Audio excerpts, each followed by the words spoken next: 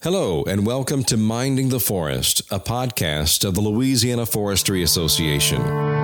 I'm your host, Jeff Zarang. In Minding the Forest, we'll talk about sustainable forestry, how important forests are to Louisiana and its economy, as well as issues in the forest products industry, and how forests benefit everyone. In this episode of Minding the Forest, we're talking to Tony Diaz, current president of the Louisiana Forestry Association, about his job as a procurement forester. Today we have with us Tony Diaz, who's the chip mill operations manager for Graphic Packaging International at the plant here in West Monroe. Tony, good to have you here today. Thank you, Jeff.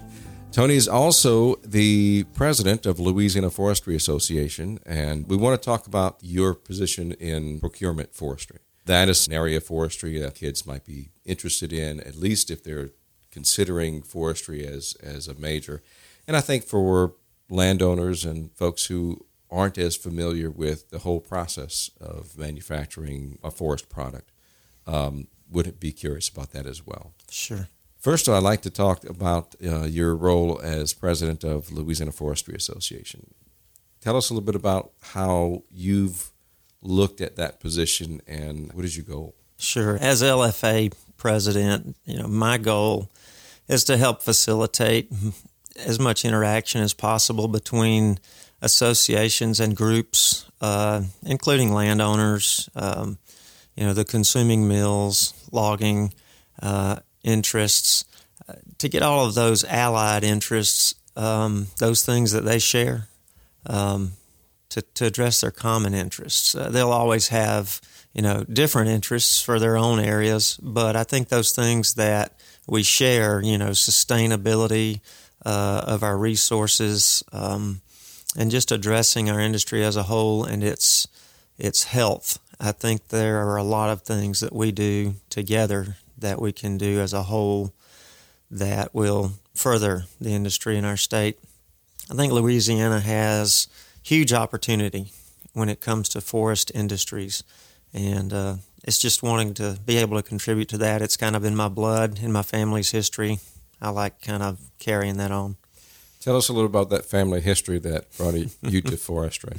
Right. So my mother's dad, Pop Buck, in Mississippi, he used to be a crew chief in the Mississippi Forestry Commission, and he used to have one of those trucks with the dozer on the back of it.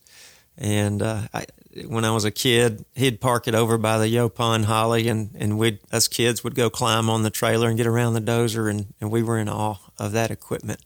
And he would tell us stories of what he did. And when I wound up graduating high school, I eventually went into forestry.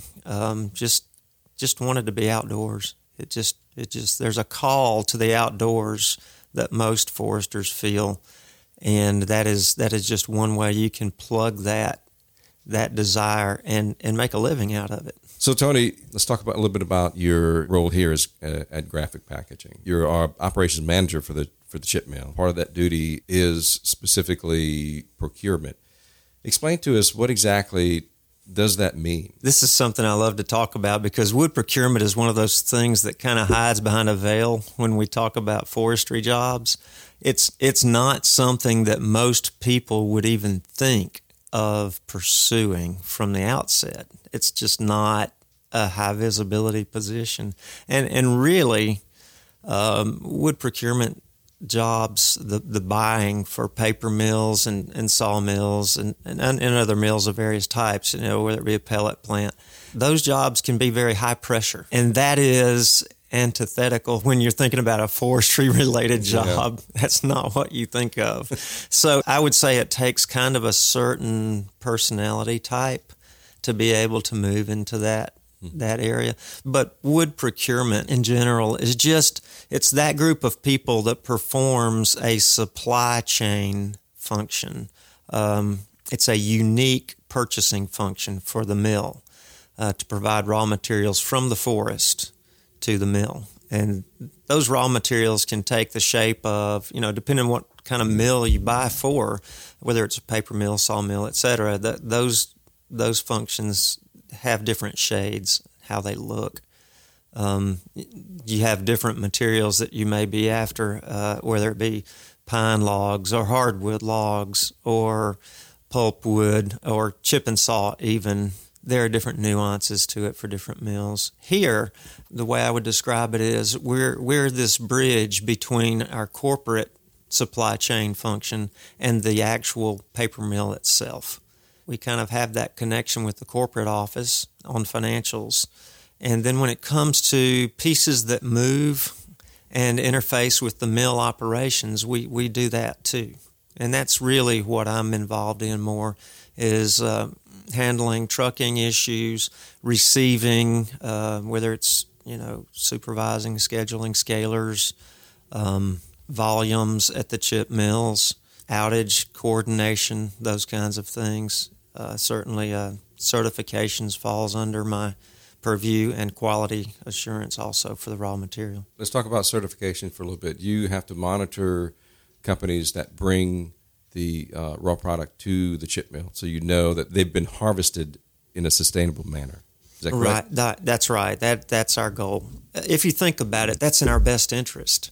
The worst thing a procurement group could do for their mill is to try to buy everything as cheap as possible and buy it as close by as possible. They'd run out of material and wind up only having supply that's too far away.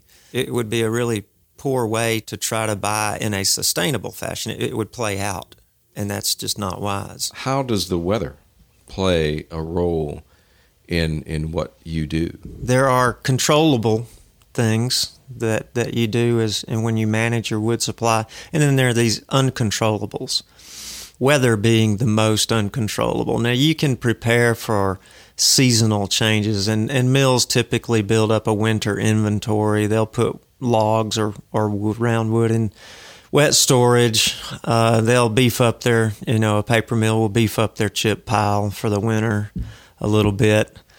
But there are things that happen out of the blue.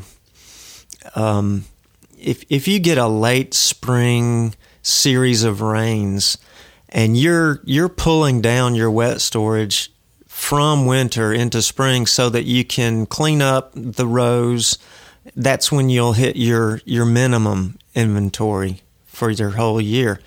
And suddenly you get all these rains and you've pulled your inventory down, so you don't have the surplus of inventory behind you to help supply your mill. So you get all these rains, and suddenly your supply starts to dry up because the woods are wet, and it's summer, and you're scratching your head, but you're also under tremendous pressure because you've got hundreds of people employed at your mill expecting their paychecks. They depend on you for the wood to run the mill, to run the facility. You can't run out. You lose sleep when you're in that situation. You've got to make it happen. There's no one else who's going to make it happen. Everybody's looking at you. Probably the most important thing is the folks at the plant and continuing their job and being able to work and get paid. But you also have responsibilities to the people who are buying your paper product. That's right. That's right. And things have changed so much over the years. When it's wet, you don't want to go out and mess up the land. You don't want to do that. So you do want to back off logging when things are wet. But you've got to be prepared for those situations the best you can. And I've been in the seat when we've gotten so low, at times when, for instance, when in 2005 Hurricane Katrina came through, and there are other hurricanes we've experienced, particularly recently when Laura came through, and that affects your supply a lot. Well, the timing of that hurricane, if it comes in when you've already built up a lot of wet wood, you can offset that. You've got a little time to make up for it later. But if you're low on inventory, what do? You lose sleep, and you are under so much pressure, not only from the standpoint of just having supply, but when your supply is low and so your demand is the same, your pricing is going to get out of alignment. And how quickly can you recover from that? If you're going into the winter, it's going to take a while to recover. And then the consultants and the buzz starts happening, and landowners hear about it, and everybody wants a piece of the action. And so in those moments where you've got rapidly rising prices, everybody out there gets excited about, okay, now I can make some money. And it's interesting at that point, because you, as the wood procurement professional, you're trying to bring the price back down as soon as you can, but it's just not that easy, because you don't control the market. You are in the market. So one of the things that you look for when you are considering distance from the mill, a steady supply to the chipping mill, what do you look for? First of all, there are no two wood procurement organizations that operate the same, because each mill has its own uniqueness. And when I say that, I'm going to give you a list of things that will impact how a wood procurement organization operates. You're going to be amazed. Okay. It's extremely complex, and it's always changing. Some pieces are still, some are constantly moving. But geography, just the location of that mill relative to the forest that will supply it. Mm-hmm. Think about that. Is that mill near the coast so that you have water on one side, so you only have a half circle of supply? Is part of your procurement area taken up with urban areas? Is part of your procurement area delta, so that you don't have pine trees growing there? Things like that have to be considered. Species mix. Are you all pine, all hardwood? Do you buy some of each? Because where that grows is also relevant, as to how far you'll have to reach. Transportation. Can you only buy by truck, or can you buy by rail also? How far by each? The road infrastructure, which is really, really important. How good are the roads? Where are the roads? Relevant to the mill and relevant to the forest that you'll buy from. And in Louisiana, you'd have to consider the bridges as well. Right. What are the weight limits? Yeah. That'll determine how many truckloads you buy, for instance. It'll also determine how well roads hold up. There's this balance always, between interests. Are there sawmills nearby? If you're a paper mill and there are sawmills nearby, will you be able to use chips from those that would offset roundwood purchases, for instance? Mm-hmm. Are there market chip mills nearby? Would you use those? Would you compete with those?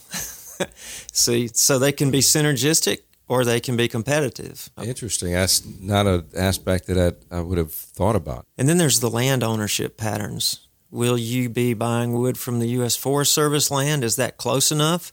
Will it be all, small, private, non-industrial forest landowners? Will it be large industrial forest landowners? Would you want to set up supply agreements with those, or would you not? All those are huge considerations. Then you've got proximity to competing mills. What does that look like for you? How does that direct where you go to buy?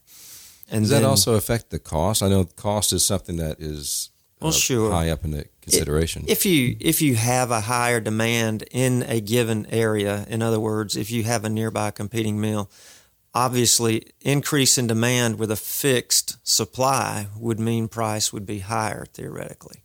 But Louisiana is a good wood basket right now, is it not? It is. Okay.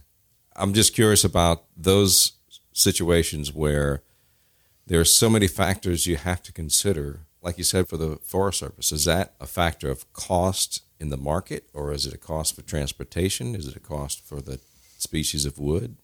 It can be. For instance, if you have regulations for one particular supply that don't apply to another part of the supply, regulations always increase cost because they reduce efficiencies of production. So those kinds of things do apply. They come into play. We feel like the supply basket that we have here is solid. It's not dwindling. It's actually steady or improving. And then in our location, we're only an hour away from Arkansas as well. So that is a piece of what we look at also. So you have the opportunity to get wood from Arkansas as well. It's not too far. That's right. And is that dependent on the cost of transportation from bringing it from that distance and the cost of the sale? Right. And that goes back to when you look at sourcing from a greater distance, is the lack of pressure from that area going to cause lower stumpage so that you can then allocate some more dollars to transportation, you see. Okay. And so all of those things are always working in conjunction with each other at the same time. Because what the mill looks at is what's the delivered cost of that? What's the total ownership of the cost of the supply? That's what we look at. Like any other business, you want to try and get the materials as cost effectively as possible. Right. There are limitations. One thing a successful business won't do is always try to pass cost on to the consumer. That can be detrimental for the longevity of the business. If your costs are going up and another competitor is managing his cost and keeping it steady or even cutting cost, well, how long would you stay in business doing that? The economics of supply and demand, I suppose. There is that dance. There's a constant dance. And this takes us to, if you don't mind, probably one of my favorite discussions is to talk about what the market means, because people will call. We'll get calls here at the paper mill from individual landowners, and they'd like to know, what are you guys paying for wood? Well, even if I did answer that question, which I don't, even if I did answer that question, they wouldn't know what that number would mean to them, because what I would pay for wood to one source wouldn't be what I would pay for wood to another source, because their components aren't the same. Transportation costs are different. Stumpage costs are different. Those stumpage costs can vary just because someone has a larger tract of land versus a smaller tract, or maybe it's more difficult to log one tract than it is to log another, or maybe one has higher value because it's good for wet weather logging. All of those factors come into play, and it's not fair then to just say, oh, well, this is what you should be able to get for your timber. I couldn't know that.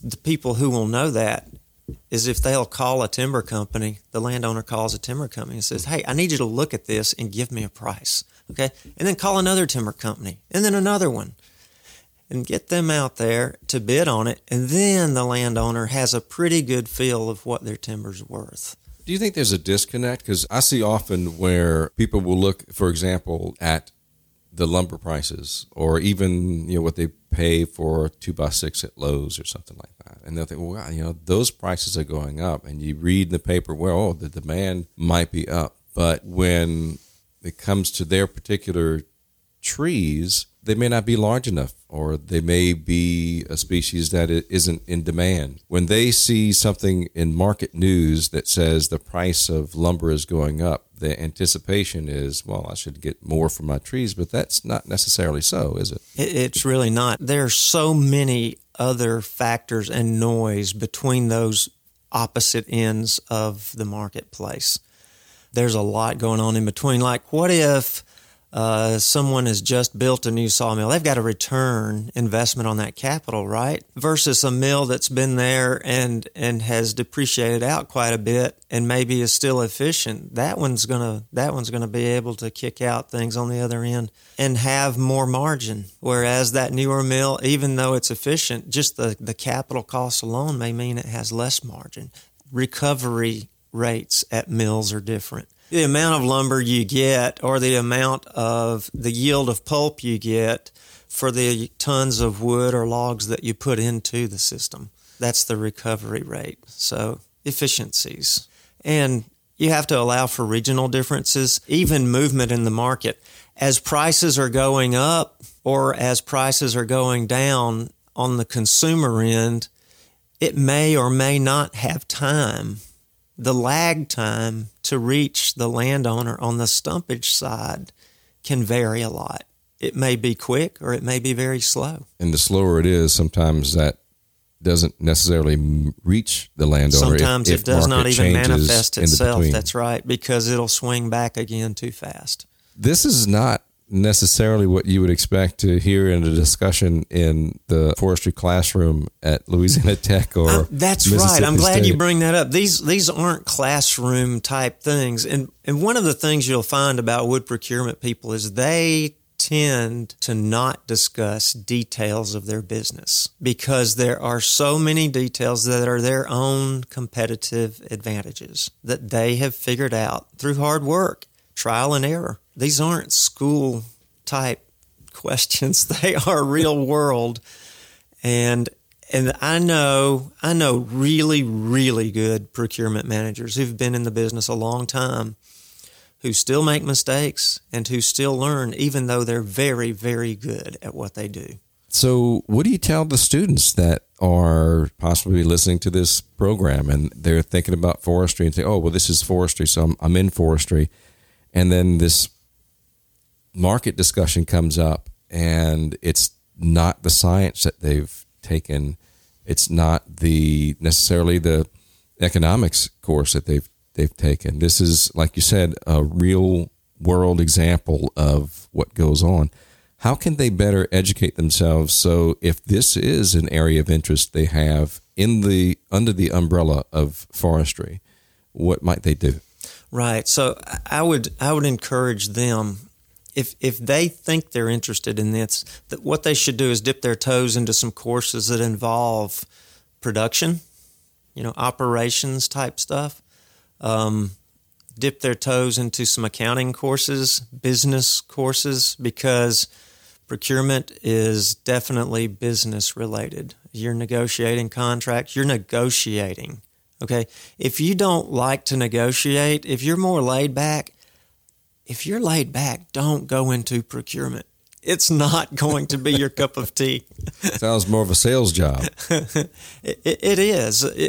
Purchasing is sales, just in reverse. What have we not covered about procurement that we really should include for our program today? I would like for people to know, especially landowners, to know that procurement people aren't these dark, shady figures behind the veil. They are just incredibly busy. Okay? They love the systems that help provide their mill with fiber. And the great thing about being in wood procurement is you get to deal with truck drivers, loggers. These are people that are as down to earth as you want to get, who are wonderful to deal with and colorful and so much fun. And then you've got to turn around and go to a conference and wear a tie and be able to come across in a way that you can sell ideas to a white collar CEO or VP or director level person.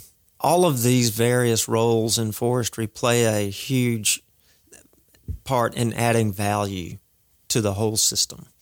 And so it's not that one job is better than another. They're different. And they all support what we call our forest products community. And that is the thing I love most about my job, is being part of a huge forest products community that involves everybody from the landowner on up. And then when you go and see your products in a store, whether it's lumber or paperboard packaging as it is with us on the store shelves, you're really, really proud of it. You know how many different phases of the operations and how many different types of people contribute to that end product. It's pretty cool. Tony Diaz, who's the chip mill operations manager for Graphic Packaging in West Monroe, Louisiana. Thank you very much for joining us. Thank you. Thank you for listening to Minding the Forest, a podcast of the Louisiana Forestry Association. If you'd like to learn more about sustainable forestry, the LFA and its programs, and how you can be part of an organization that supports landowners, loggers, and wood manufacturers in the state, go to laforestry.com. And remember, at the Louisiana Forestry Association, we're minding the forest for you.